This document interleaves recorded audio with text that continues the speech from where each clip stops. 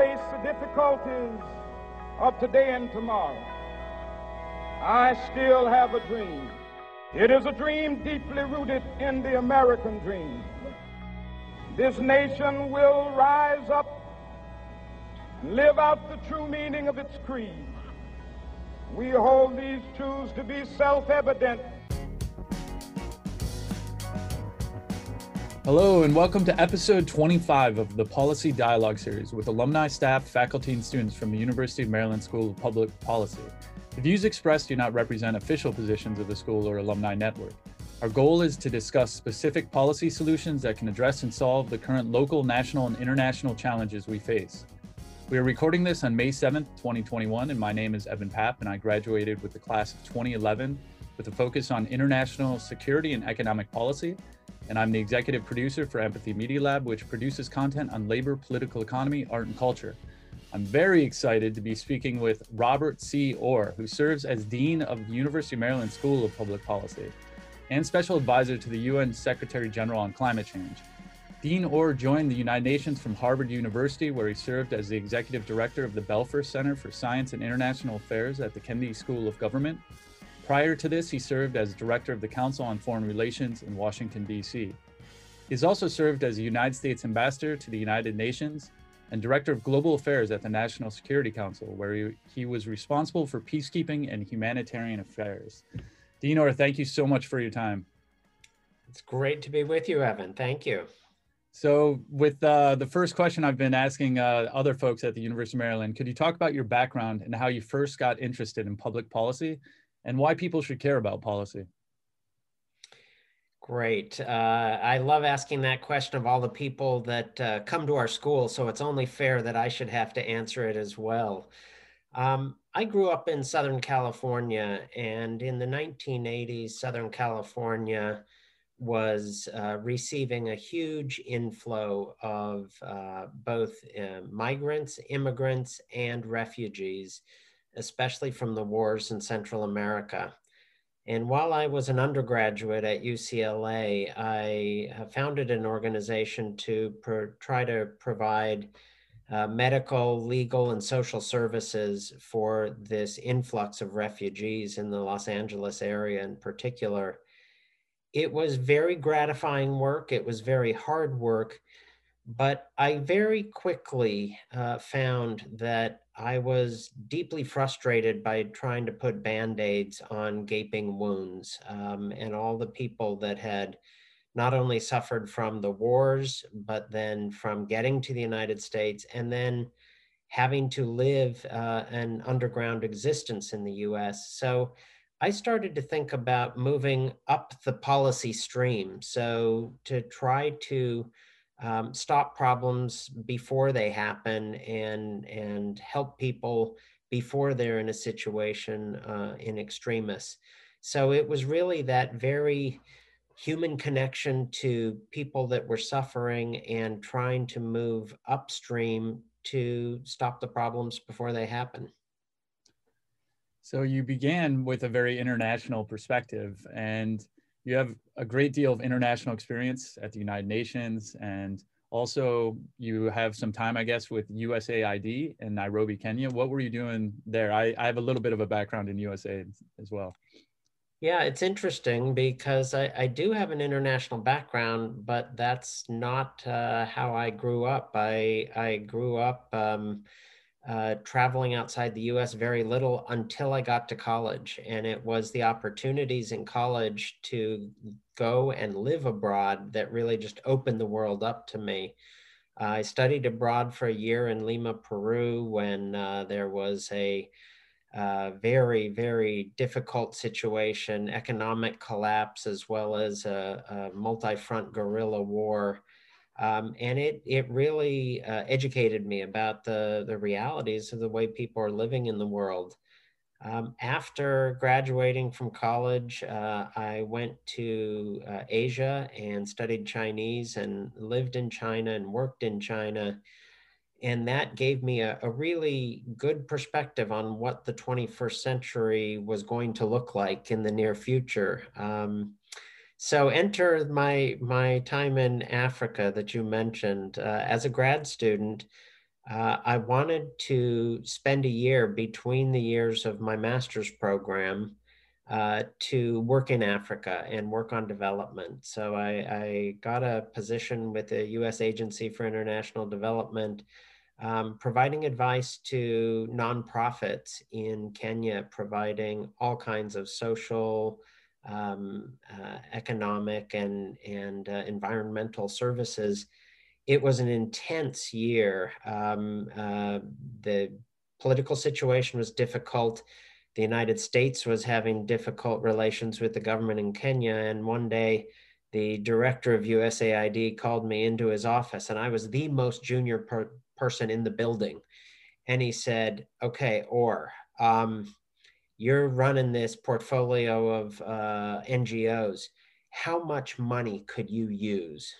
And I kind of cocked my head and said, "Well, pipeline problems, I don't want to flood the NGOs with too much money. We could break them." And he said, "No, no, but I mean, how much money could you effectively use to promote development?" And it turned out that it was because political relations and concerns about corruption with the Kenyan government had gotten to a point where the US government was looking at how to move through civil society and build that side of the equation up. And it was an incredible experience working at the grassroots, but in the context of this intergovernmental kind of breakdown.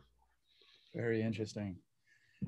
And from grad school, I also saw that you were in the National Security Council. And for people who don't know about that, the White House has the Office of Management and Budget, and the National Security Council focuses on policy. And those are two of some of the brain links of the White House. And what was your experience in international peace building and conflict resolution?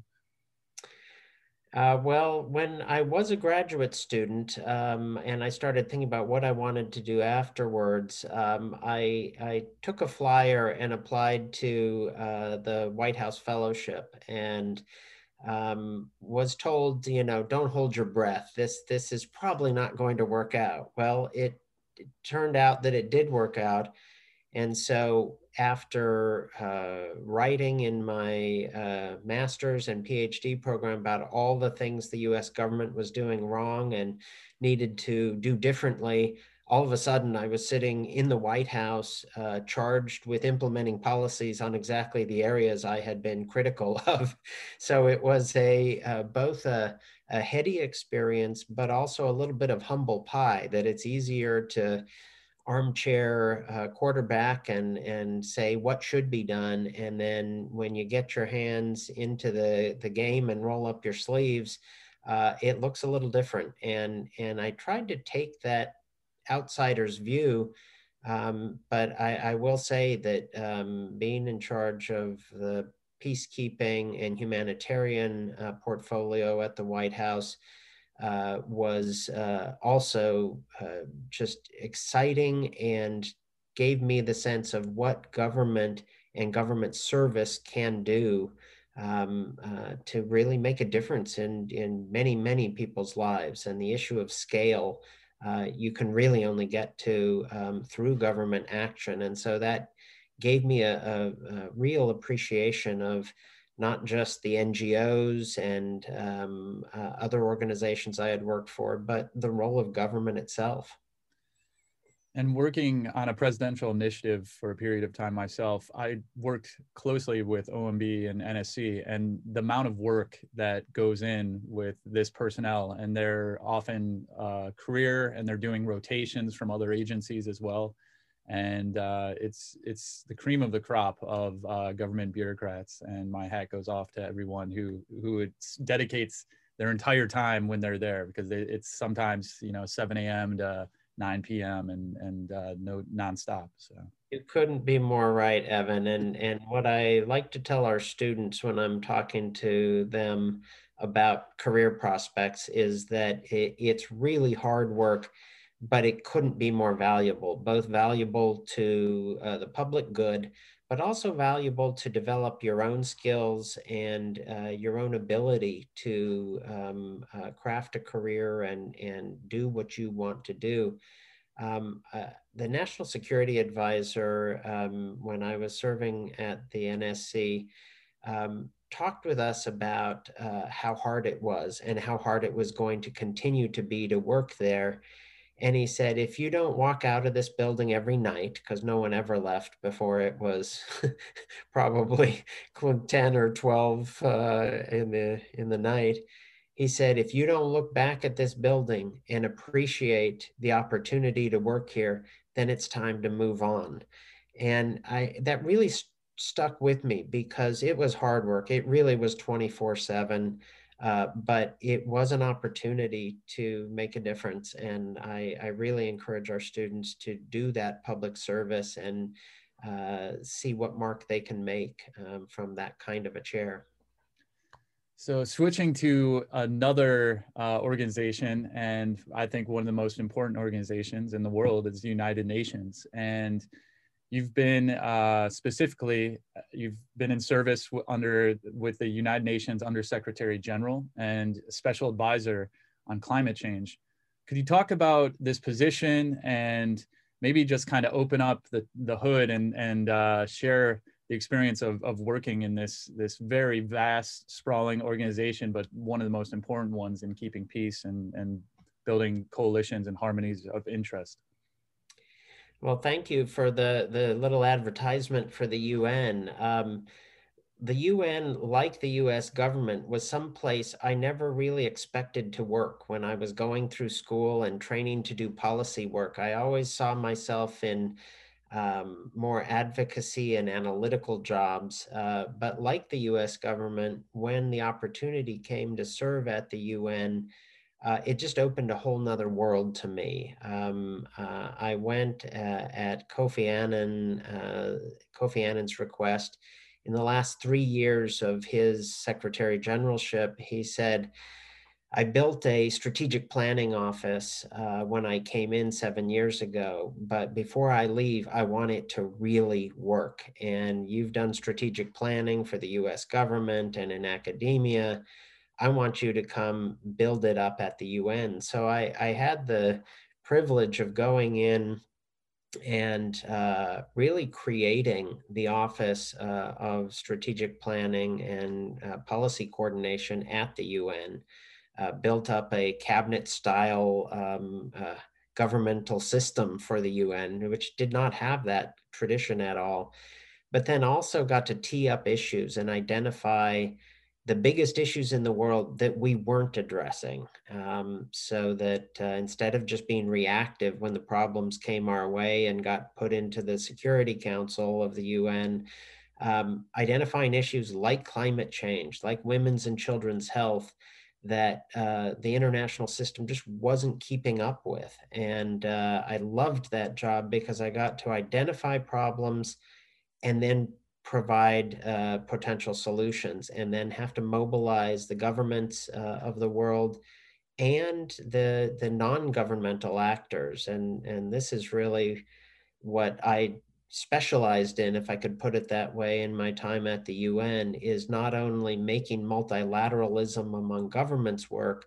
but building up multi-stakeholderism of bringing everyone to the table and everyone to the solution. So worked with a lot of private enterprises, with investors, with nonprofits and advocacy, and even with academic institutions to craft solutions. So it was just a great opportunity. Ultimately, I've been able to serve 3 secretaries general, and even as dean at Maryland, I'm still the undersecretary general and senior advisor to the secretary general on climate change, which is a rather large problem that we're still struggling with.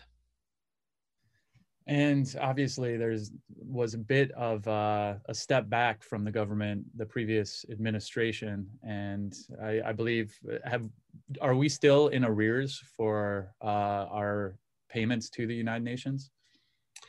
Well, when I was both in the U.S. government at the White House and then later at the State Department as Ambassador Richard Holbrooke's deputy, we paid back a $1 billion deficit to the UN in exchange for some significant reforms. The two people that I negotiated that deal with were two senators, one named Jesse Helms, very conservative Republican from North Carolina, and a certain senator from Delaware named Joe Biden.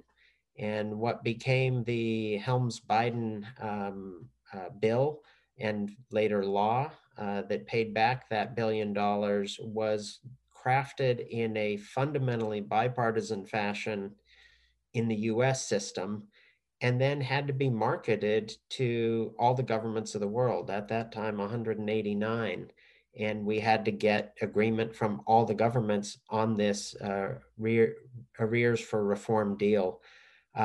We have built back up some debts during the Trump administration. A lot of the dues that the US owes to the international system weren't paid. The US, of course, pulled out of various organizations, including the World Health Organization. I think that is coming back into alignment with the Biden administration, has worked to start to pay back those arrears. But what I really hope for here is the same bipartisan cooperation that we saw in a previous era, that we need that again. The world needs to see that it isn't just one party in the United States that supports international engagement, and that we're not going to ricochet back and forth between disengagement and support or engagement.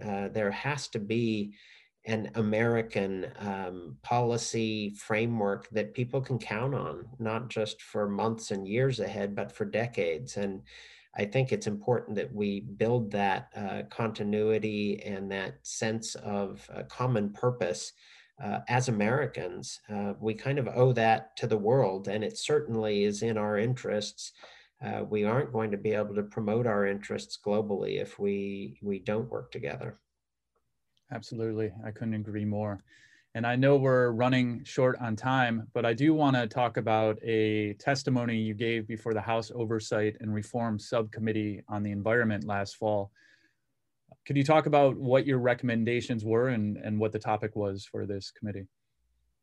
Sure. I testified last fall before the House and the year before the Senate, largely about the same set of issues, and that is how do we address climate change, and how does the US become more competitive in the process of addressing climate change? I think there's great interest on both sides of the aisle to be competitive in the 21st century economy. And I think the US government has been struggling to find the policies that can make us economically competitive and prosperous and affect this massive transition that the climate challenge poses.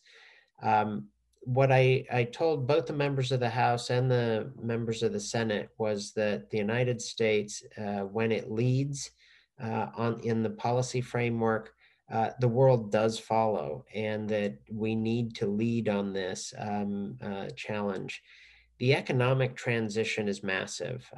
Our economy, like everyone's economy around the world, not only is changing, but has to change even faster to take the carbon pollution out of the equation, while simultaneously growing the economy and growing jobs that will be there in 5 or 10 years. This is a massive undertaking. It is something that we can do. We've seen happening. Even after the Trump administration pulled the United States out of the Paris Agreement that I helped to give birth to, the US kept moving on the path of climate remediation, but not through national government policy. It was through states, governors, mayors, business people banding together. And at the School of Public Policy, we did amazing work through our Center for Global Sustainability to provide the analytical basis for bottom-up climate solutions. And I'm very proud to say, Evan, that when President Biden announced the US goals just on Earth Day a couple of weeks ago of cutting US carbon emissions by 50 to 52% by 2030. Those goals were made in Maryland. We did the analytical work that showed it was possible to reach those goals. And I'm very proud of our school and the work that our team has done to contribute to this global solution. And just one follow-up question. I've been following nuclear diplomacy quite a bit, and the idea that nuclear is a huge source of energy, it's zero carbon, and if you can have a deal with another country, you can lock in 50-year, 100-year supply chain collaboration. And energy is obviously the foundation for all economics in any economy. And China and Russia are in some ways lapping the United States because of our pullback from this sector that we once led. So I'm just curious about what your views are on the role of nuclear power playing in the future of clean energy. Well, Evan, I think it's unfortunate that both in our politics, our partisan politics, but also in our environmental discussions in the US, we've gotten very black and white about the solutions, and those who are for nuclear and against nuclear. We have to recognize that with the existential climate threat, we need energy solutions that are both forward-looking and safe. And I think here it's a mistake to dismiss nuclear power because of the safety and security risks. Those are addressable. Not to mention that the technology has changed and that there are options in nuclear power that we did not have 10 or 20 years ago. So I think it has to be a part of our energy discussion. We will need energy for our base load, no matter how many renewables we build out. We need massive incentives to build out the renewable infrastructure and the grids of the world. But I do think that nuclear is going to be a part of the solution for baseload. And I would rather have us leading in that area than ceding that to other parts of the world that may not approach the issues of safety and security of nuclear in the same way we do. Thank you for that. And we're almost out of time, and just a couple more questions. So I see the photo behind you. What are you currently working on at the School of Public Policy? I'm gonna show it. One thing I'm working on is that building behind me. I've been flying this flag for the last year to will our new home into existence. It is now a proud steel structure reaching to the sky, and by June 2022, we'll be moving into this building. It's important for the School of Public Policy, not just that we will be able to accommodate the major growth we've been going through in the last few years, but also to bring our whole family together. We currently have people in 5 different buildings on campus. This will give us a home where we can bring the family together. And by that, I don't just mean our current family, I mean all of our alums. And I think this podcast is a recognition of we have a family that is not just a horizontal family in time, but a vertical family that reaches back. And I'm looking forward to welcoming our alums back to the school. And you see the little roof deck up there on the school. I want to raise a glass to all you alums that were at the school, maybe even before we were in Van Munching Hall some. But when we have our new home here, I want to welcome everyone back. We've also been working on a lot of our hard internal work around addressing issues of systemic racism and the racial reckoning our country is going through. We've been putting in intensive work on 9 anti-racist actions at the school. Faculty, staff, students have been leading the way, and we've had major additions and revisions to our curriculum. We have been hiring a much more diverse faculty and staff base. And we are positioning ourselves to be not only one of the most diverse policy schools, but one that is able to apply it directly into the policy sphere, both in Annapolis and in Washington, D.C., as well as around the world. So a lot of big things happening. I am just proud of what our faculty, staff, and students are doing. We have weathered the pandemic rather well for the most part. The challenges to our students and faculty and staff have been immense, but I was so gratified to read the student evaluations from the fall of our courses. We had the highest numerical scores for our courses and our teachers in the history of the school this past semester when we were forced to go totally virtual. That doesn't mean it's been easy, and it doesn't mean going virtual is the way to go. What it means is our faculty really invested themselves and our students really worked hard, and we've been able to deliver a good outcome. That said, what we're doing now is preparing to bring everyone back to campus in the fall. So we've been working on going virtual, and now we're working on coming back and being in person, but also bringing some of the lessons learned from this virtual period and hoping that we can capture some of the benefits of that pedagogy that we've learned in the last year. So there's a lot going on. It's exciting times, and I just could not be more proud of our school right now. Yeah, my hat's off to everyone, faculty, students, staff, for getting through it. I'm very excited for things to come. And in closing, looking into the future of 2021 and beyond, where do you see opportunity and hope? Well, I'm going to start with hope, and it's directly linked to opportunity. I see hope in our students and our alums.